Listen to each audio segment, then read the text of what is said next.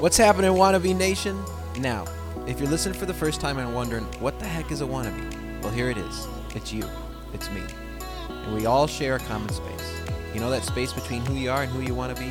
Well, that's the WannaBe space. And it's within that space that we talk about all things life, love, people, hard topics, deep topics, funny topics, and most importantly, Jesus. Because who doesn't want to be more like Jesus? And as you will find, it really just takes a little bit of curiosity and time to get started. So, whether you're driving in your car, walking the dog, or sitting down on the couch with your favorite cup of coffee, know this. We truly believe it's no accident that you're here. And if you like where the conversation goes, we would love it if you did two things. Subscribe and share. Subscribe so that you get the latest episodes available with a simple click, and then share.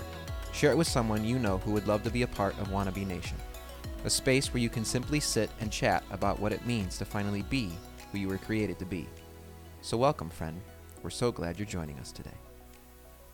Good morning, Sarah. Good morning, Scott. Sarah. Yeah.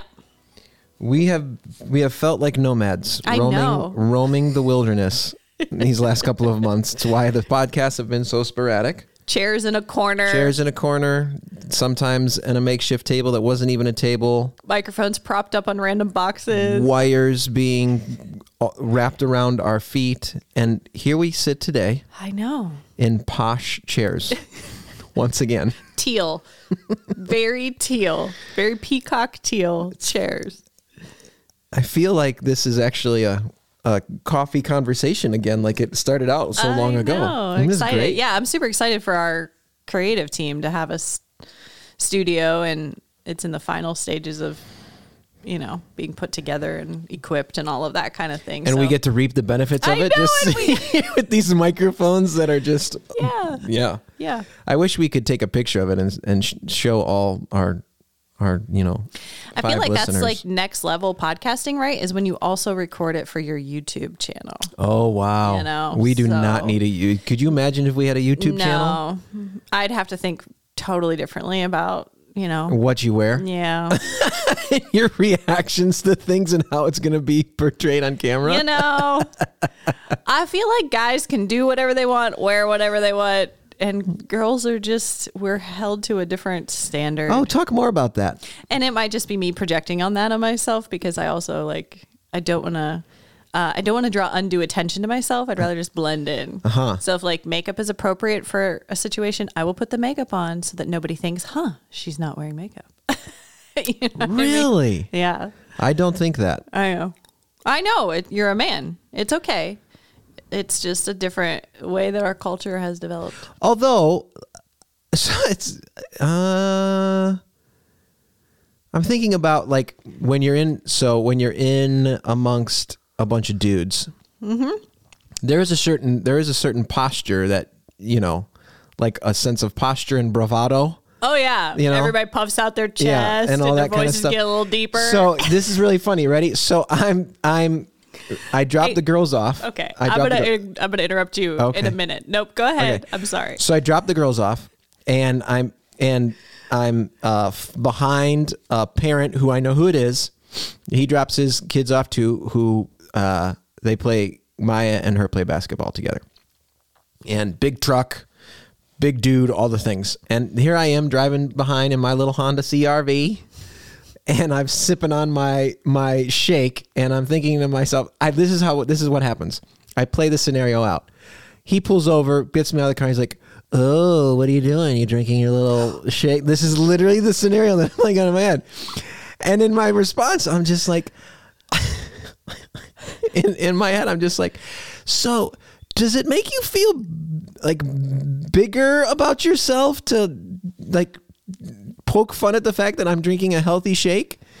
Are you? So then, there's a dialogue that goes back and forth in my head, and I'm just like, da-da-da-da-da, and da-da-da-da-da. And then I'm at the end, I find myself saying in my head, in this make-believe conversation of just so do you feel better about yourself now? Mm-hmm. Because I get the sense that you might be a little bit more insecure than I am about my manness kind of thing. That happened this morning, all in my head. That's so funny. Speaking of peacocks. Oh. Right? Oh. So there's this, phenomenon in the animal kingdom. It's more common for the like male to be the colorful and putting on the display, whatever, but it's all about what you're talking about. It's all about the like, look at me, ladies. It's all about a show. Look at these feathers. It's so hilarious. You know you want a piece of this. And that's basically what you guys are doing. That's exactly and it. we're just like, okay. Good to see. Good to see. But that's funny.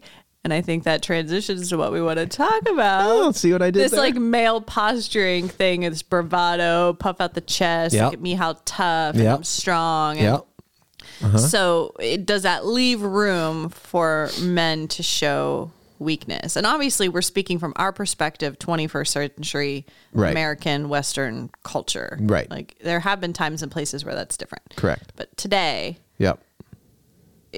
like, do you feel pressure as a man? And it might be different from you now with Jesus, but let's go BC before Christ. Before Jesus?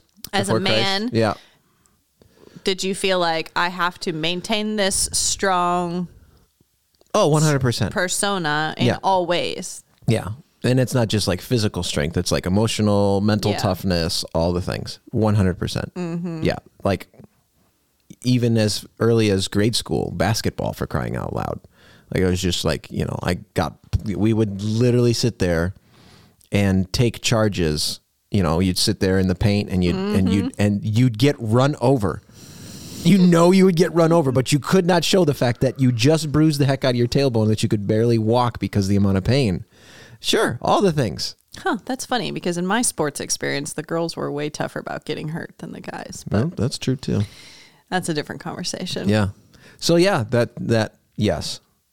Yeah, the idea of showing emotion, showing vulnerability, not sitting there and putting on the mask. That's what I called it. Or what I call it, kind of thing.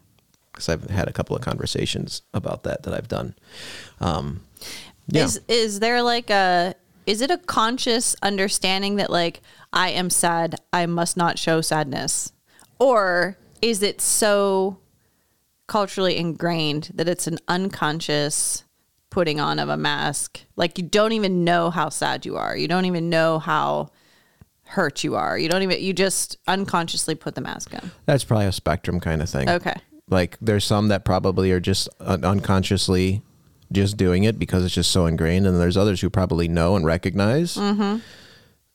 I got to imagine. And like, so I'm one that knows and recognizes, I'm even thinking BC, like I knew and recognized that, there was sadness or there was pain and that sort of thing. So, I got to imagine that's a spectrum kind of answer. Okay. Yeah. Good question. Yeah. Interesting. Okay. So then as Christian men, and obviously we'll talk about women today too, but as Christian men then not wanting to just do manhood like the culture expects manhood to play out. No. Any good examples in the Bible of men? Oh, David? I want to be like David. See what we're doing there, WannaBe Nation? We're talking about David because this is what we're doing for the next couple of episodes. Yeah. Yeah, David, right? David. I mean, he wrestled and killed the lion and the bear, took down Goliath, had an army, of and a band of brothers that went around killing all sorts of people, and yet at the same time, you read the Psalms and you're, and let's also recognize that he played the harp, right? It's not, it's not like he grabbed the drums or the electric guitar. Right. He played the harp, kind of thing. Oh, and he wrote a third of the Psalms. Yeah. So I think that there's something to be said, and as you read the language of the Psalms, and you can hear his lamenting of all sorts of things, and crying out to God, and not hiding what torment he was feeling, or sadness, or despair that he was feeling, or the joy that he was experiencing. I think all of those things you see quite clearly when you read through the Psalms, and so I think that is definitely someone I've always gravitated towards him. A man after God's own heart, like we talked about last time. Yeah. Yeah, I think of probably his most famous psalm that maybe even if you're a non-believer, you have heard of or heard pieces of or would recognize from like something would be Psalm 23, right? Yep. Yeah. And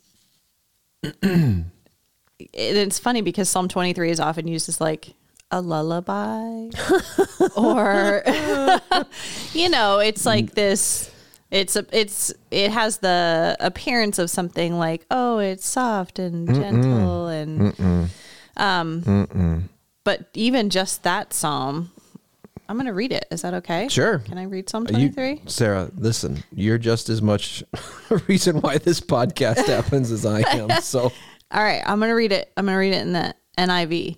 Okay. Because I like the very first sentence in the NIV best. Good to know. So in the ESV, it's like, the Lord is my shepherd, I shall not want. Yep. And the NIV, the Lord is my shepherd, I lack nothing.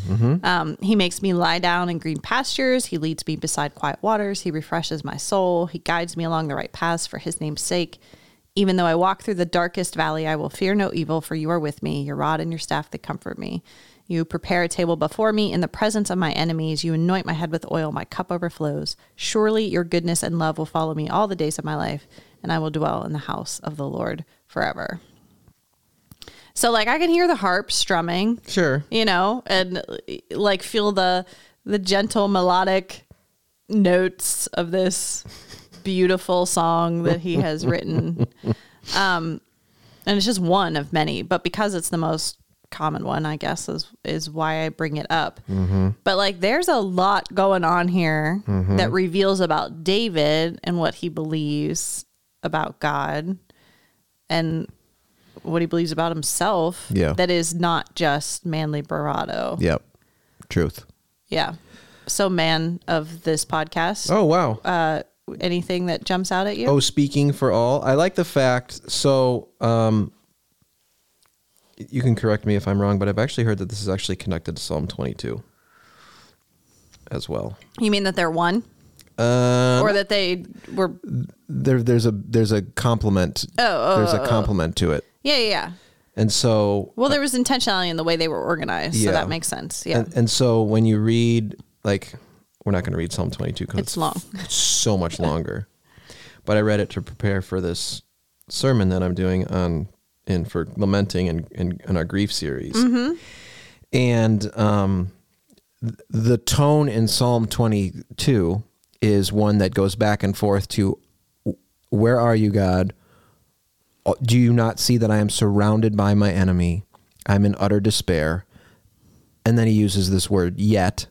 And it's like this bridge from his pain back to the belief in who God is. And it goes back to but, I'm surrounded, and then it goes back to yet. And so there's just, you can feel like this tug of war going on inside his soul. Yeah. And then there's like, you read Psalm 23 and there's a different tone to it altogether of just like, okay, you're right. You are my shepherd.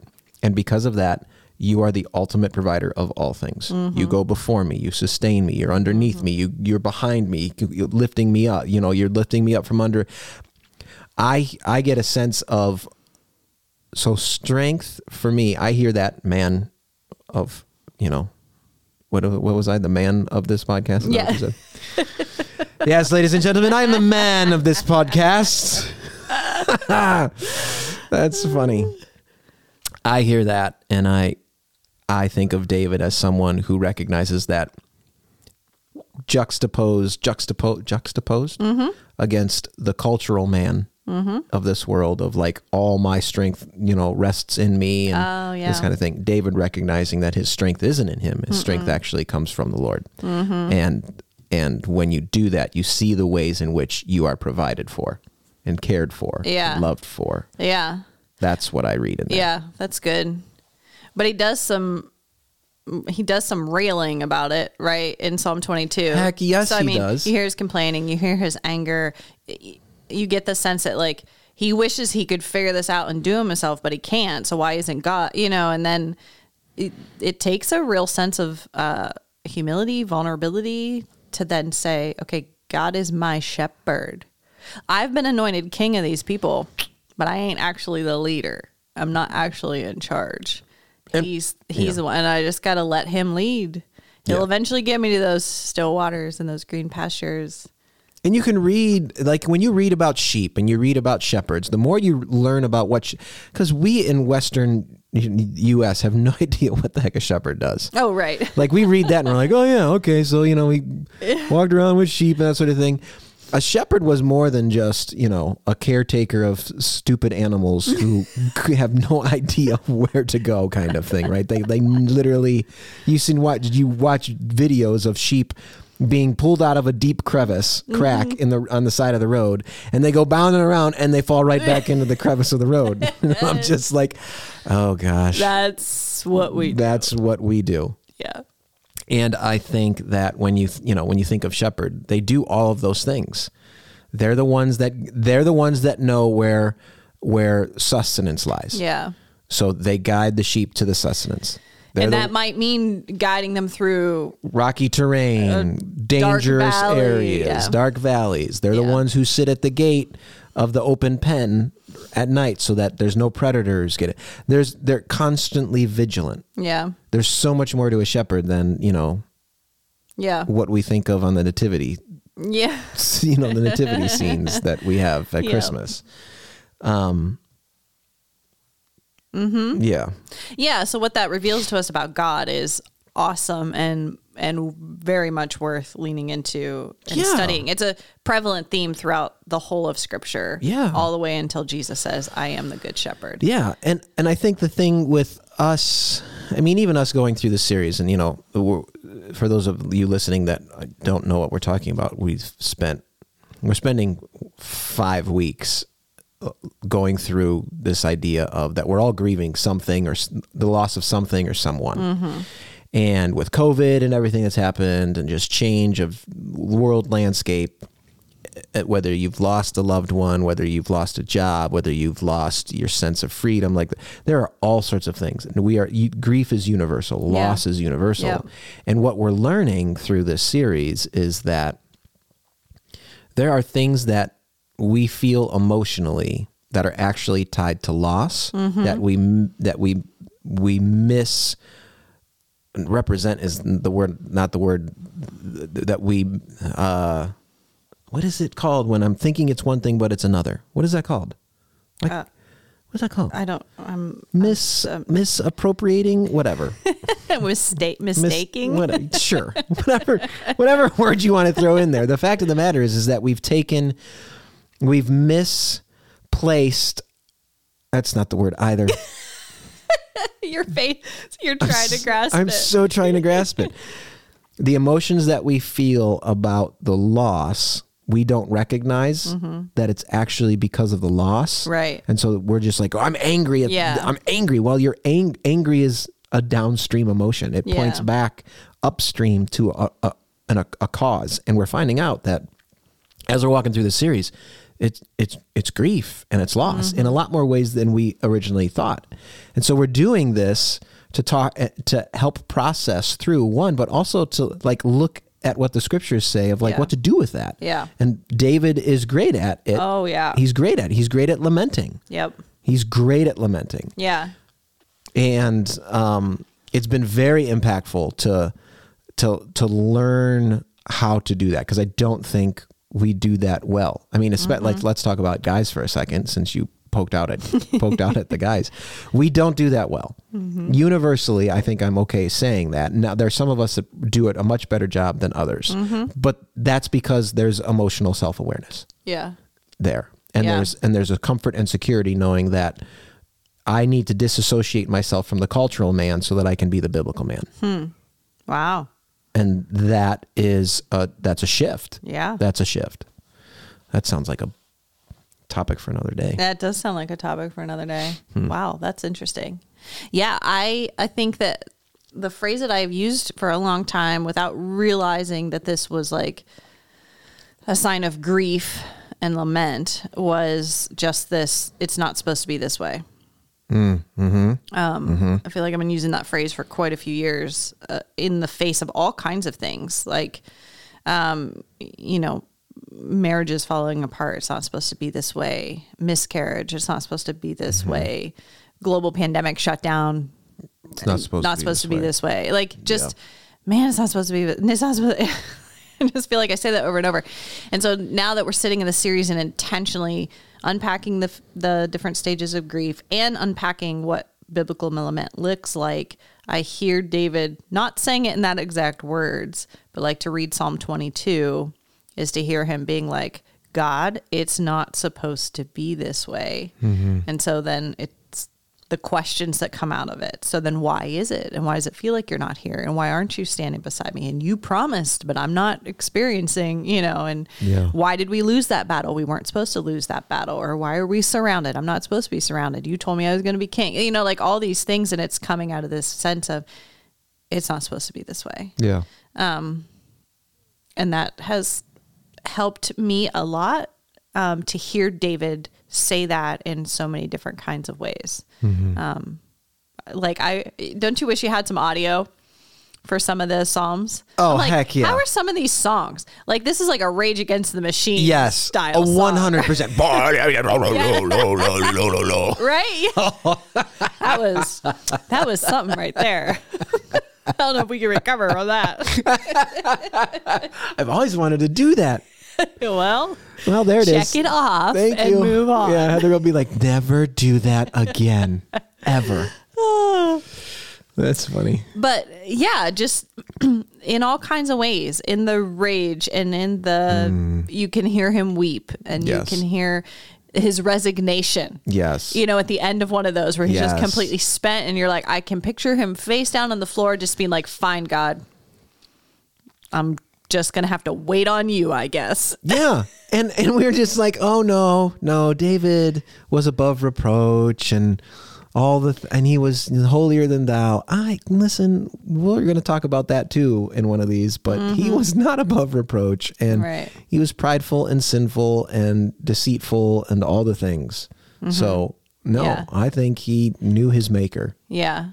Yeah. And knew he just needed to be completely honest. Yes. Yeah. Completely honest. Yeah. And I think that's maybe we don't want to be completely honest with how wretched we are. I'm going to keep going at different adjectives. How wretched we are. How less than we are. How incapable we are. How,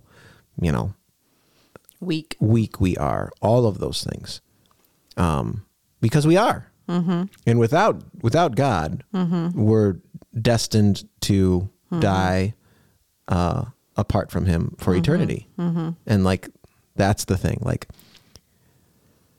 that's the thing that I just and that's a super important point because David wasn't raging against God as if David was better or knew better. Correct. It wasn't a prideful rage. It was a deep cry of the heart about the circumstances are not supposed to be this way. Correct.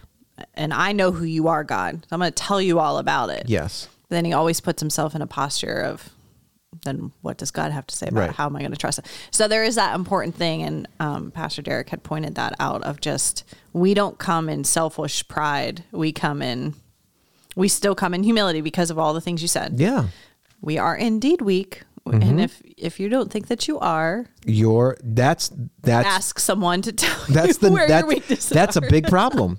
That's a big problem. And God will tell you where, if you ask him, he'll tell you. And hopefully that happens, that realization happens before you take your last breath. Yeah. That's the other thing. Oh man, isn't that the thing? And maybe that's something we lament too, that it's not supposed to be this way. We're not supposed to put ourselves in God's shoes. We're not supposed to think that we are the stuff. Yeah, but we do. Right. We do. Think about growing up as kids. How many times did you think you knew better than your parents? I mean, I don't know. I'm one of those like rule follower, respect to the nth degree.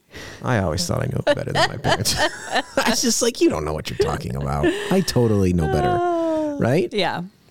And you're not the oldest child? I was the oldest child. Oh, you are the oldest child. Yeah. Okay. Yeah. I know. I'm not the necessary prototypical rule follower kind of thing. I mean, I was, but I wasn't. But for those of us, I mean, we rage against authority.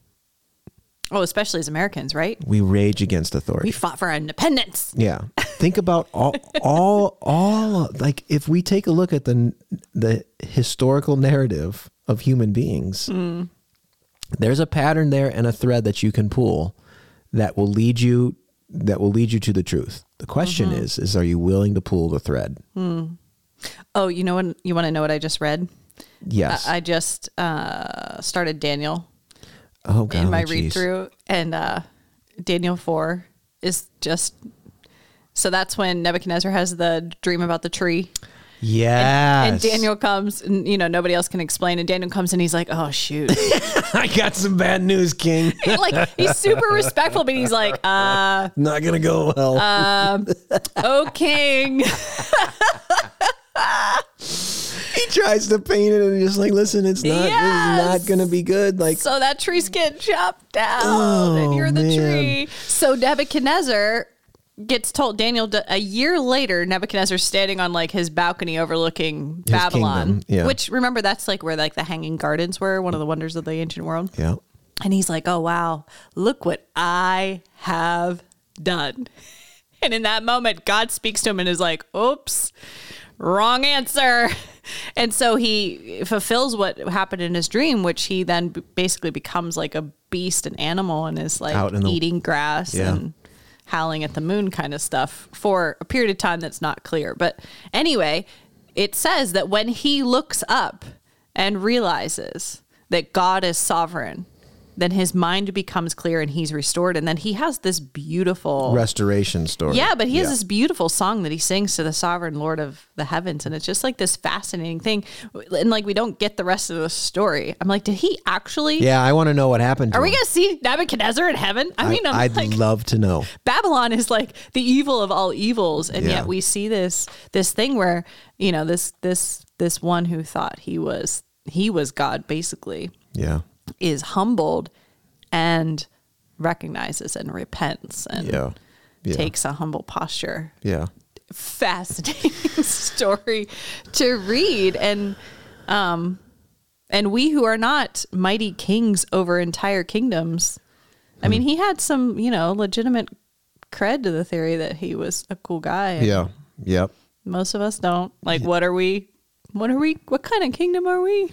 Yeah, what kind of kingdom are we trying to build? Building. What kind of kingdom do we think we're building? Yeah. Yeah. Yeah, remembering we're tiny fishes in a really tiny big pond. fish. Tiny fish. Part of a story, not the author. Yeah, part of a story. Not the author. Right, and the story, his story is leading to full redemption and restoration. But it's like Psalm 23. We are walking through some valleys of shadow of death. It's not supposed to be this way, but. And so I think that's the thing about, as we're talking about, I want to be like David. There was a reality. No, there was an awareness about that for him.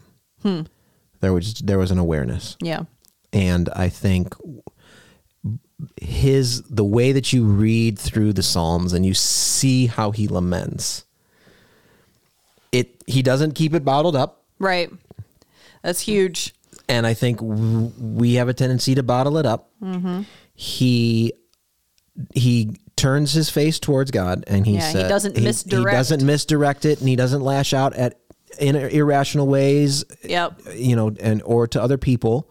So he's not denying them. He's not denying the feelings. He's not irrationally putting on other people. He literally turns to God and he complains. Yep. In a very, very recognized way of just like, I know you're God. I know you say that you are the Almighty, and yet this is happening to me, and I don't like it. I feel like this. I feel like this. I feel like this. And then he will ask. Mm-hmm. He'll ask. He'll boldly ask. Yeah. Save me. Protect me. Restore me. All the things. Mm-hmm. Sustain me. And then he most often ends with, you're God. I'm not. I recognize that. You're the authority. You're the shepherd. You're the creator. I'm the created. Mm-hmm. And I trust that. Yeah. Because I've seen you in my life prior to this moment that I'm lamenting on. Mm-hmm. We don't do that well. No. We don't do that well. And I think that's what we're finding out as we go through this series. Yeah. And I think I love what you just did, because you don't get stuck partway through lament. Don't get stuck in complaint. Yeah. Yeah. Figure out what you need, ask him for it, and then move on to, like David does in Psalm 22. For him, it moves on to this collective thing of all the ends of the earth will remember and turn to the Lord, and all the families of the nations will bow down before him. For dominion belongs to the Lord, and he rules. And you're like, all right, okay, I'm going to trust him. If it's his dominion and he rules, yeah, I'm going to trust him. Yeah. Yeah. It's good. That's good. I think we should end there. Okay, so men, do your homework and go feel all the feels. Yep. And all of us, let's not get stuck. Let's, like David, work through all of it. Preach it. Yeah. Okay. Till next time. Adios. Adios.